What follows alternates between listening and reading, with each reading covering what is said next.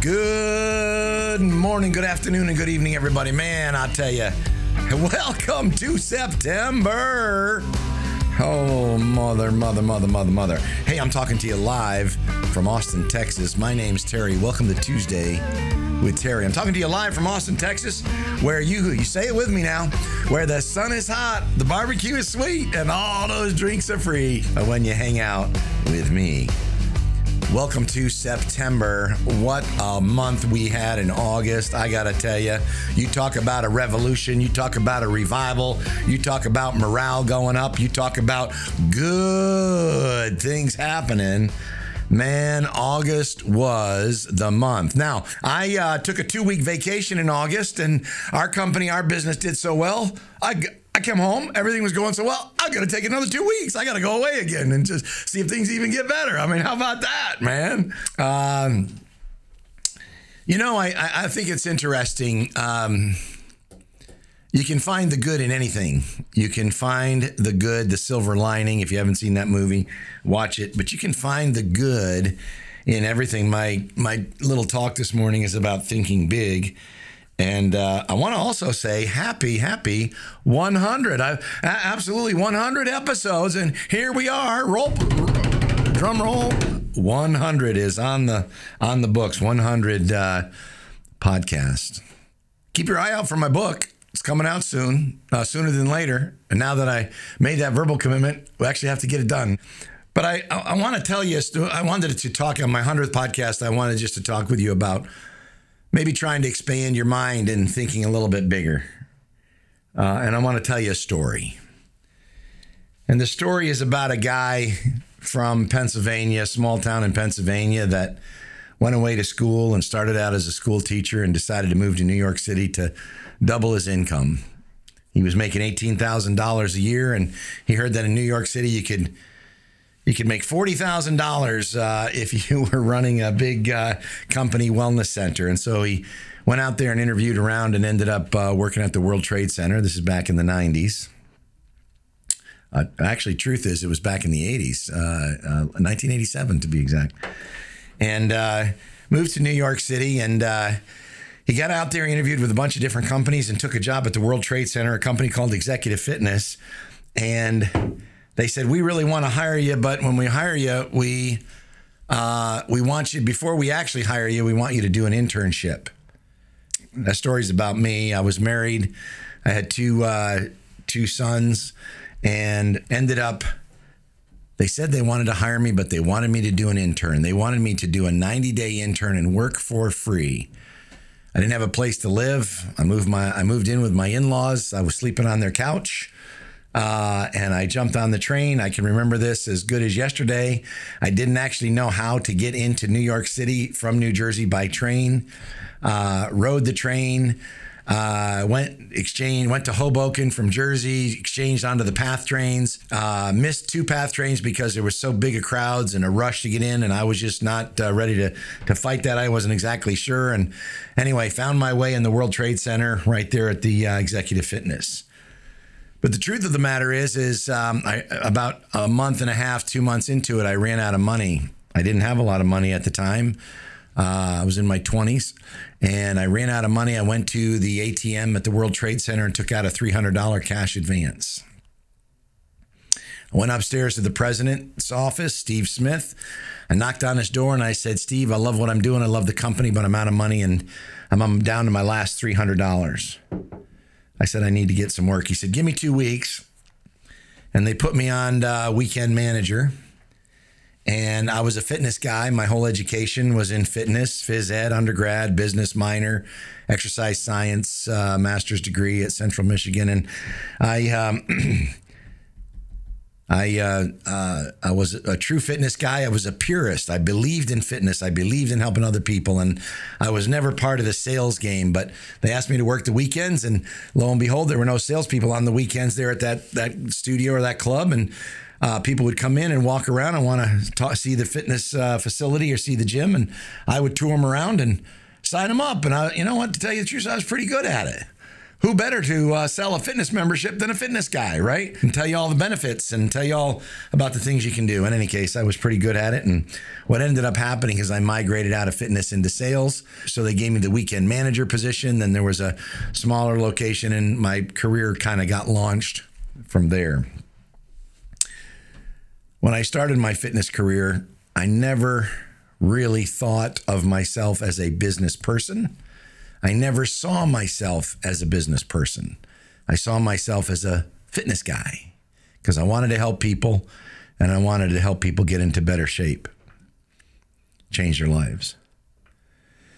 And then as I got more and more involved in the business side of things, I saw that maybe I could make some more money. I could make more money in the sales. I could make more money as a business person, understanding the business. And I learned and grew and learned and grew and learned and grew.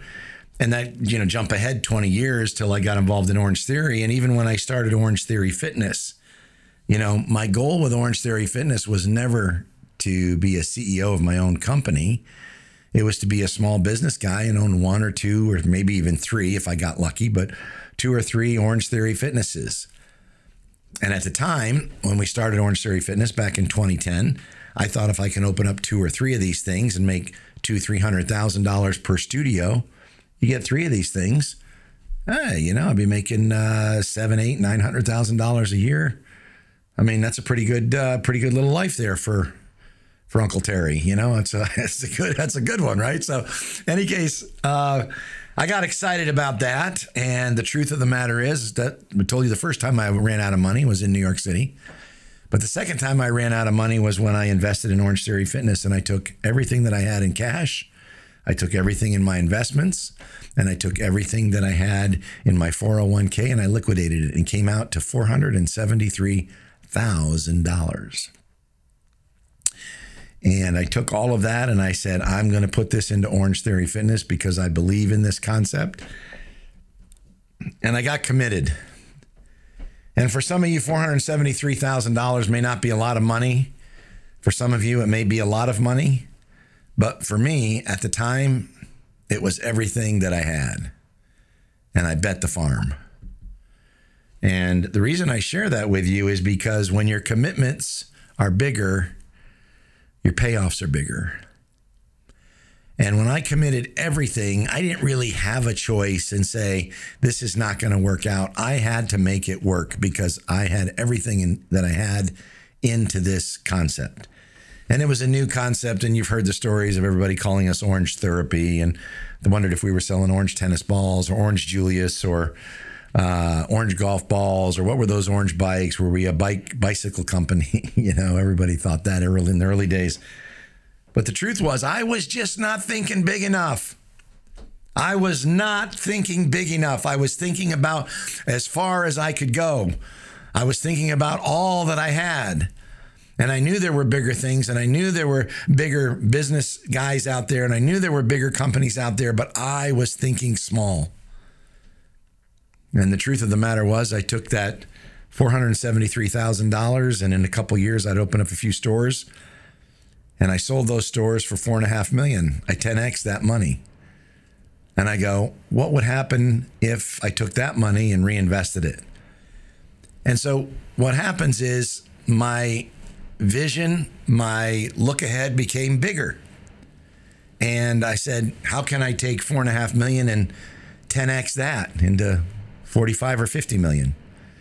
And I moved to Austin, Texas with a couple friends, Sherry McDonald, Troy Taylor, Aaron Kaiser, Josh Wisman. A number of people came with me from Tampa, and we tried to do the same thing all over again. And that was in 2014. And in 2018, just 4 short years later, we had a group come in and value our company at $54 million. And again, we had 10x'd what I had. And I was incredibly thankful, incredibly grateful for the opportunity. And then and even at that point, I wasn't thinking big enough. I was excited. I was excited about what was happening. But I wasn't thinking big enough because at the time I only had 18 or 20 locations. And then when I got involved and brought a partner that had the capital to help me expand, the next thing you know, we purchased a market and purchased another market and the third market and the fourth market. And lo and behold, we opened up some stores and sat there with about 135 locations under our belt. And if you ask me today, 14 years, 13 years later, when I started with Orange Theory Fitness, and I tell this story all the time, we thought if we could get 50 or 100 of these things open, we'd be pretty excited. 1,500 locations, 23 countries, 5 different languages today. It's actually exploded. It's exceeded our expectations. But I ask you this question, as you are starting a business or when you're in your job or what you're doing today or what you're trying to do today, have you actually sat down with a blank sheet of paper and asked yourself, am I thinking big enough? Am I looking forward? And are my goals just a little bit what I think I can achieve? Or what would it look like if this, and this were to take place? Are you really thinking big enough? Because the bigger the commitment, I promise you, the bigger the payoff. And a lot of times we look at that in our own lives and we say, boy, I would love, a lot of people see some of the, and listen, there's a lot of people out there that have done a lot better than me. So I'm not saying any of that. I'm just sharing a story with you. But some people see my success, but what they don't see is the adversity and the sacrifice and the commitment that took in order to get to where we are today. Nobody hears about the times that I almost ran out of money or that I was broke, flat out broke and didn't have enough money. Nobody hears about the problems that I have had with some partners. Nobody hears about the problems with employees and when, nobody's there to show up and you have to get up at 3:30 in the morning to be there by 4:30 in the morning. Nobody knows about the times that people had heart attacks in my business and, scary moments, right? When people are exercising and they go down on the floor, right? So all I'm suggesting is a lot of times you look at people and you see their success, but you never see the adversity. You never see the things that they struggle through in order to achieve that success. Remember, and I said this a couple podcasts ago, failure is not the opposite of success. Failure is part of your journey of success. And so when you think about thinking big and the big payoffs, you have to take a look and go, what is really your North Star? And what obstacles are holding you back from thinking bigger? Is it your own brain power? Is it that you don't have a mentor? Is it that you don't have a group of people around you to learn from?